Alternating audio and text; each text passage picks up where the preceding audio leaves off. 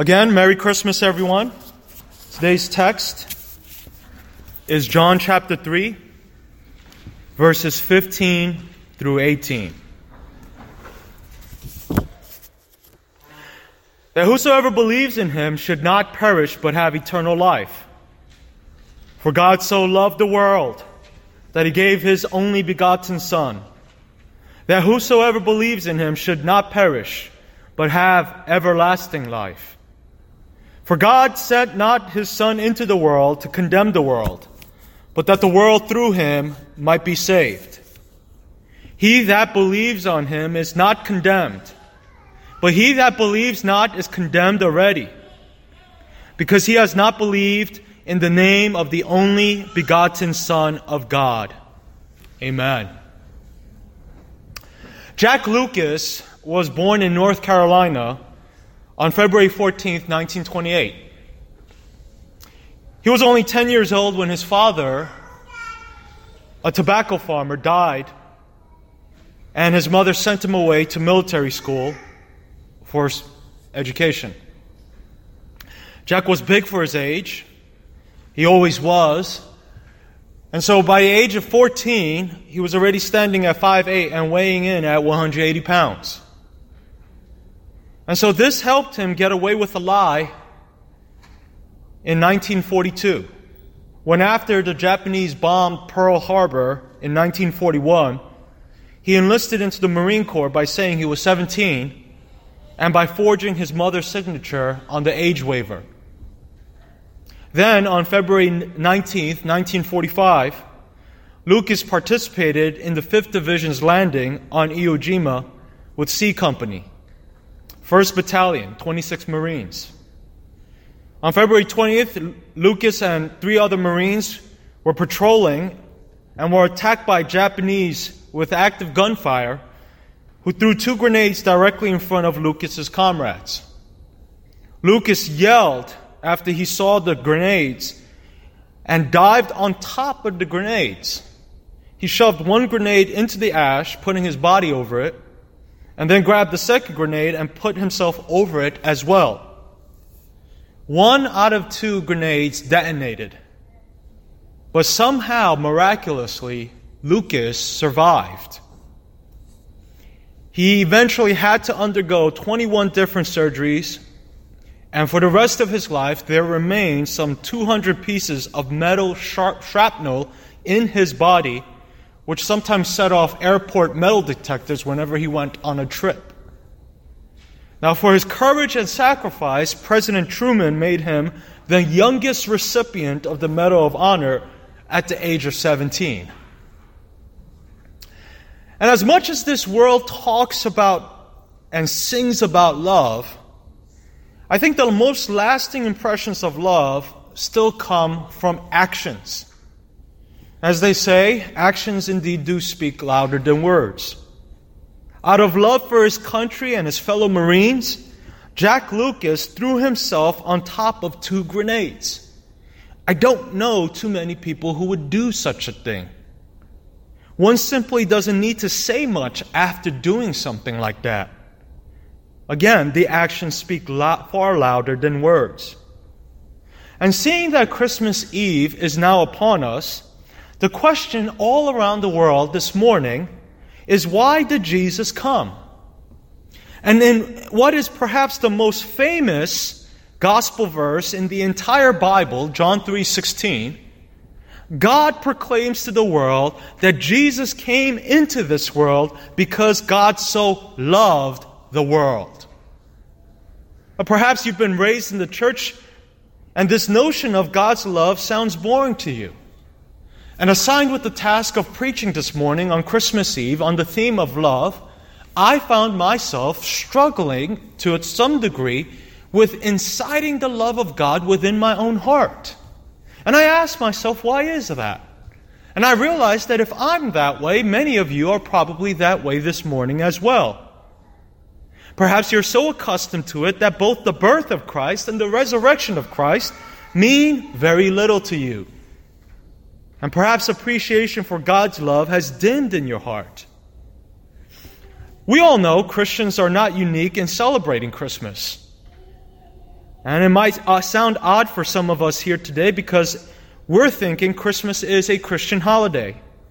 But in a recent study by Pew Research Center, 9 in 10 Americans reported celebrating Christmas. So 90% of Americans celebrate this holiday. Christians are not unique. For many, the festivities are increasingly based on culture instead of Christianity. Only little more than half of U.S. adults, 55%, said that they mark Christmas as a religious holiday. And that number is declining. It was 58% just 4 years ago. But what is going on when Christians also begin celebrating Christmas in virtually a cultural way? Now, I know for most of us sitting here, we're in church this morning, so I get it. We're not really celebrating it in merely a cultural way. For us, it is religious, or else we wouldn't be here. But you know what I mean. What if the grand love of God is all but gone in our own hearts? If Christmas is simply another holiday and merely an excuse for getting a day off to see blinking lights or far-off family members, or exchanging gifts, or dreading the exchange of gifts because we know we now have to purchase it for others, I think at that point we've sort of lost the reason for the season. And as I was writing this message, asked myself, why? And I think the reason that we begin losing sight for the reason for this season is because we've lost sight of what is at stake. Now think about Jack Lucas, the young Marine. Think about his story for a second. The one who jumped on top of 2 grenades in order to save the lives of his fellow Marines. I can guarantee you that those fellow Marines appreciated his act of love for the rest of their lives. No question asked. The President of the United States, on behalf of the American people, was so grateful that he bestowed upon him the highest honor for valor. Why was the President so grateful? Why was the nation so grateful? They were grateful because they knew what was at stake. They knew what would have happened if Jack hadn't jumped on those grenades. And on a bigger scale, the President knew that America had won the war only because of such heroic acts. Jack Lucas was a microcosm of the greater American nation. And the President knew what was at stake.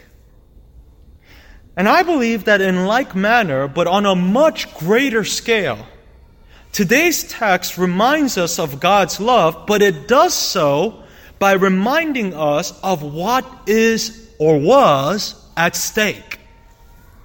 In order to truly appreciate the love of God, in order to truly appreciate what might be the most played out verse in the entire Bible, John 3:16, we need to first understand and appreciate what was at stake.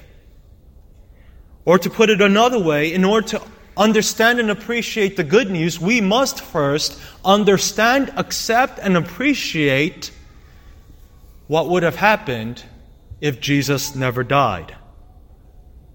We must first know what was at stake and where we would be headed if Jesus was never born. And so what was at stake? Heaven or hell? Reconciliation with God? Those were the things that were at stake. And some of you are walking around this morning with an empty, searching, heavy heart, even on Christmas Eve. And as beautiful as these decorations are, they can never fill the void that you're looking for, because that void is only filled by God. I want to tell you that God is the answer for your search.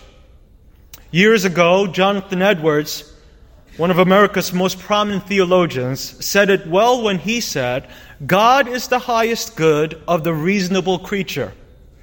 The enjoyment of God is our proper and is the only happiness with which our souls can be satisfied. To go to heaven, fully to enjoy God, is infinitely better than the most pleasant accommodations here on earth. Better than fathers, mothers, husbands, wives, or children, or the company of any or all earthly friends. These are but shadows, but the enjoyment of God is the substance. These are but scattered beams, but God is the sun. These are but streams, but God the fountain. These are but drops, but God is the ocean. Friend, by giving Jesus, God gave us Himself, the very ocean of joy unspeakable. Now, let us look in the text and see how all of this is unraveled by John. In John chapter 3, Jesus is having a conversation with a Jewish leader named Nicodemus. Nicodemus was a Pharisee, and he had diligently searched the Scriptures for the pathway to eternal life. And maybe some of you this morning are in the same situation. You've lived a long time, and you're still searching for the pathway to eternal life. You know that time is ticking. And although most Pharisees were enemies of Christ, Nicodemus was a secret follower of Christ. He comes to Jesus one night because he doesn't want to come during the day and be discovered. And their conversation that night goes on to become one of the most powerful dialogues in all of human literature. John 3:16 is a treasured verse because it gives Christians the assurance of salvation. No other place on this planet can give you what John 3:16 provides. It is a very simple verse to memorize. But if the Bible is truly God's Word, then John 3:16 unequivocally declares that if you are sitting here and savingly believing in Jesus Christ, that you will not perish in hell after you die. And I know of no matter that's more important than the matter at hand. Just as Jack Lucas knew what would happen if the grenade went off, we also know what will happen if we die without Christ. There's only one way to heaven, and that is through an active faith in Jesus Christ. Now, throughout the ages, humanity has sought to work its way up to God. It is believed that the word religion comes from the Latin word religare, which means literally to tie or bind back to. Think of the word ligament. It ties or binds back to. And what this shows is that humans instinctively know that there is a separation between themselves and the Creator. Whether you go to the jungles of South America somewhere and you meet tribes, or you look at the Native Americans, or you go to Western Europe, wherever you go, humans innately know that there is a separation between themselves and the Creator. And hence, they've created religion. Various different religions in order to work themselves back to a right standing with God. But whereas every world religion has humanity tirelessly working up to the divine, John 3:16 declares that in Christianity, God comes down to us.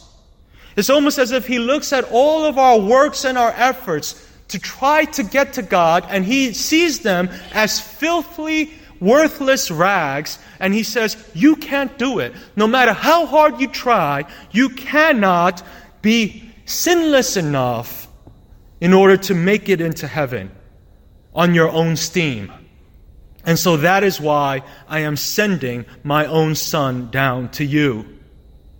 And so unlike Islam's 5 pillars, the God of the New Testament laid down His own life for others.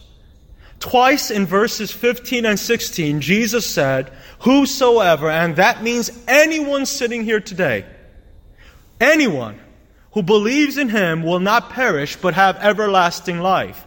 Do you believe that this morning?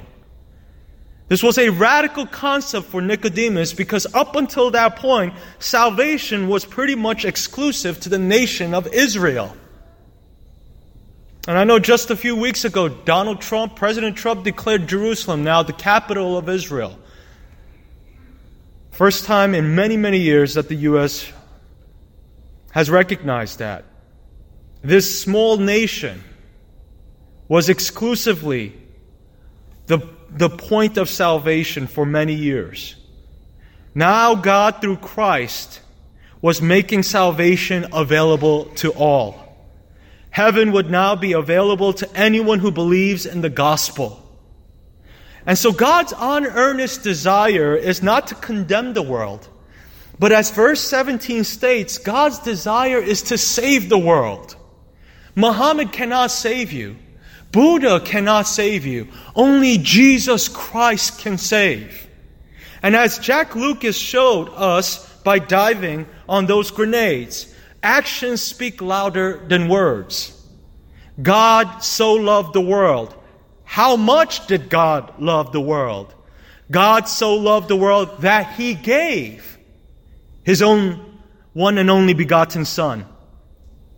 So what would have happened if God did not give up His Son? What if there was no Christmas to celebrate? And I know some of you are like, well, Christmas is not the historical date of Jesus' birth. I get it. That's not the reason why I celebrate it.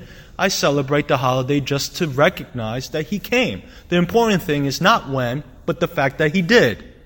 Amen? But what if there was no Christmas to celebrate?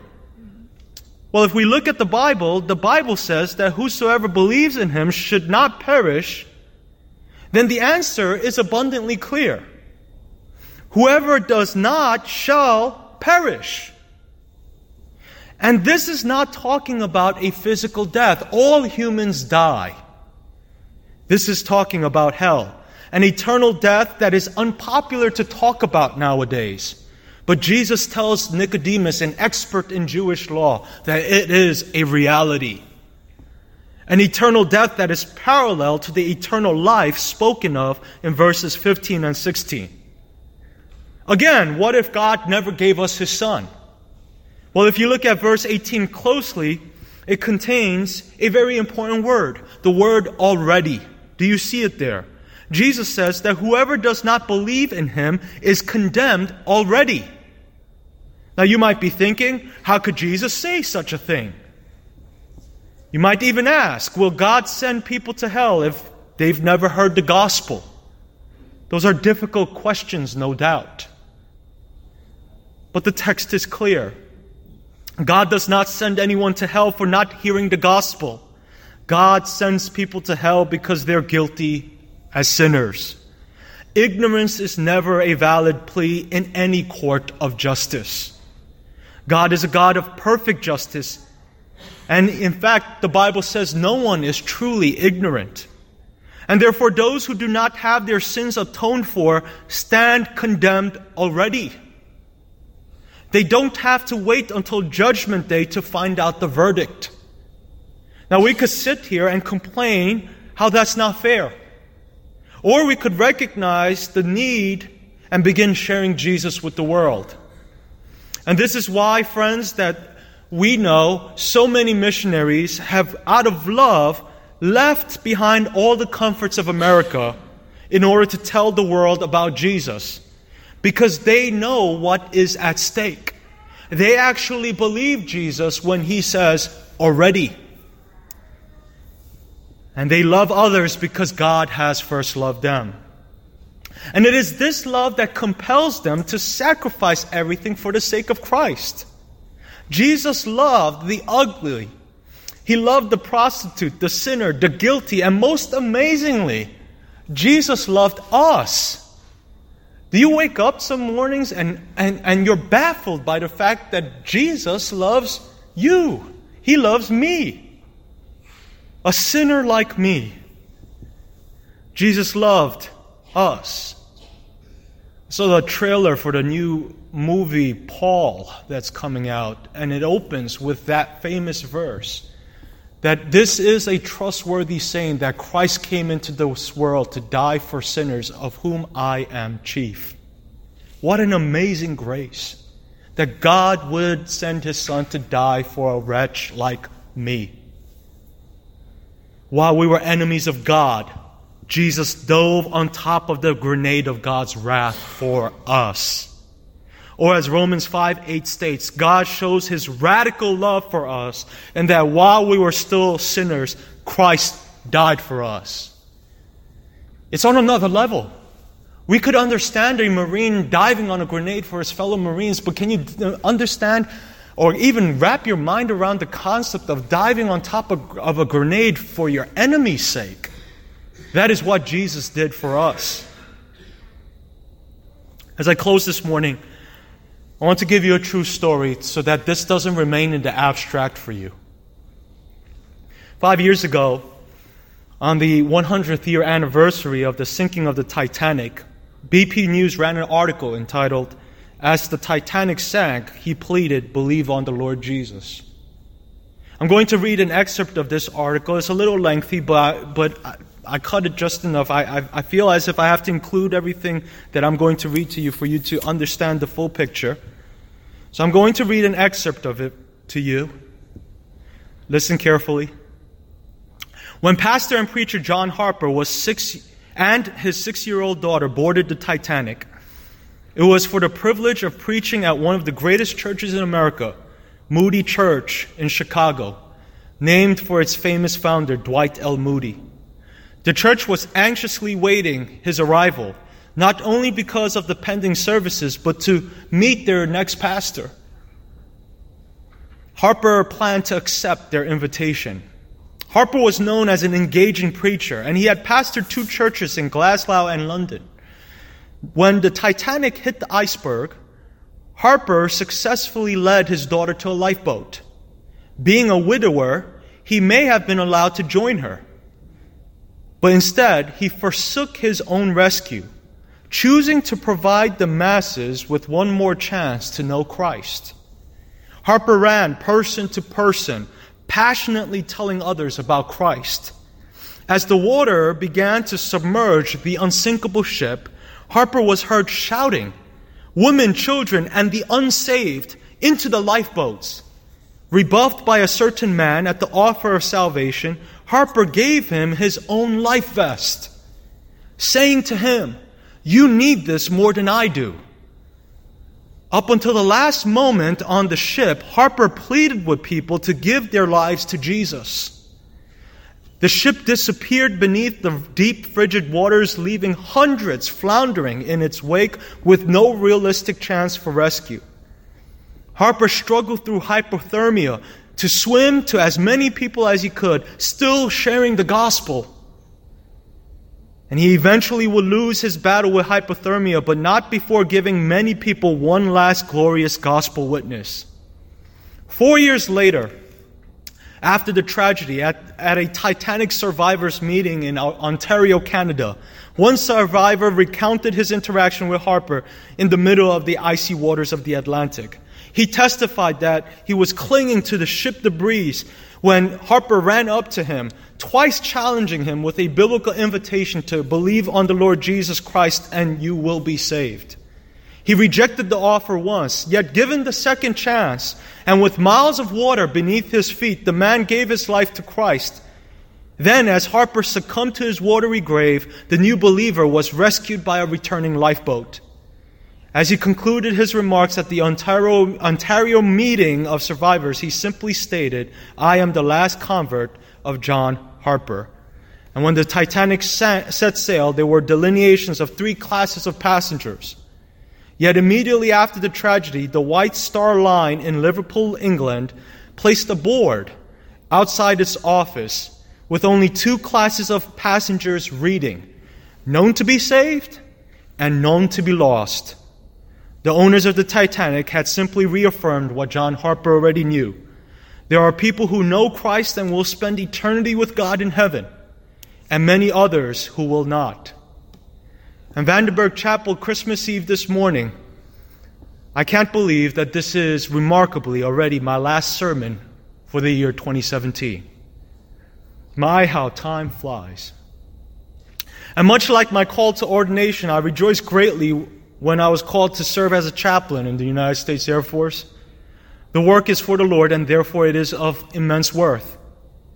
And in today's text, Jesus says, believes on him is not condemned, But he that believes not is condemned already, because he has not believed in the name of the only begotten Son of God. I hope to always believe in those words myself. John Harper's story challenged me. I wonder, do I believe in Christ? Do I believe in Christ so much that if I were to face similar circumstances, would I have such a reservoir of God's love within my own heart that I would give up my own life vest for someone who was not saved? Harper loved, Harper believed, and so Harper gave. And in that sense, the minister followed the example given to us by God Himself. For God so loved the world that He gave His only begotten Son. Merry Christmas, everyone. And may the love of God radically fill your hearts this morning. Let us pray. Father, thank you so much for giving us Jesus, for reminding us that this morning is all about the gift of a Savior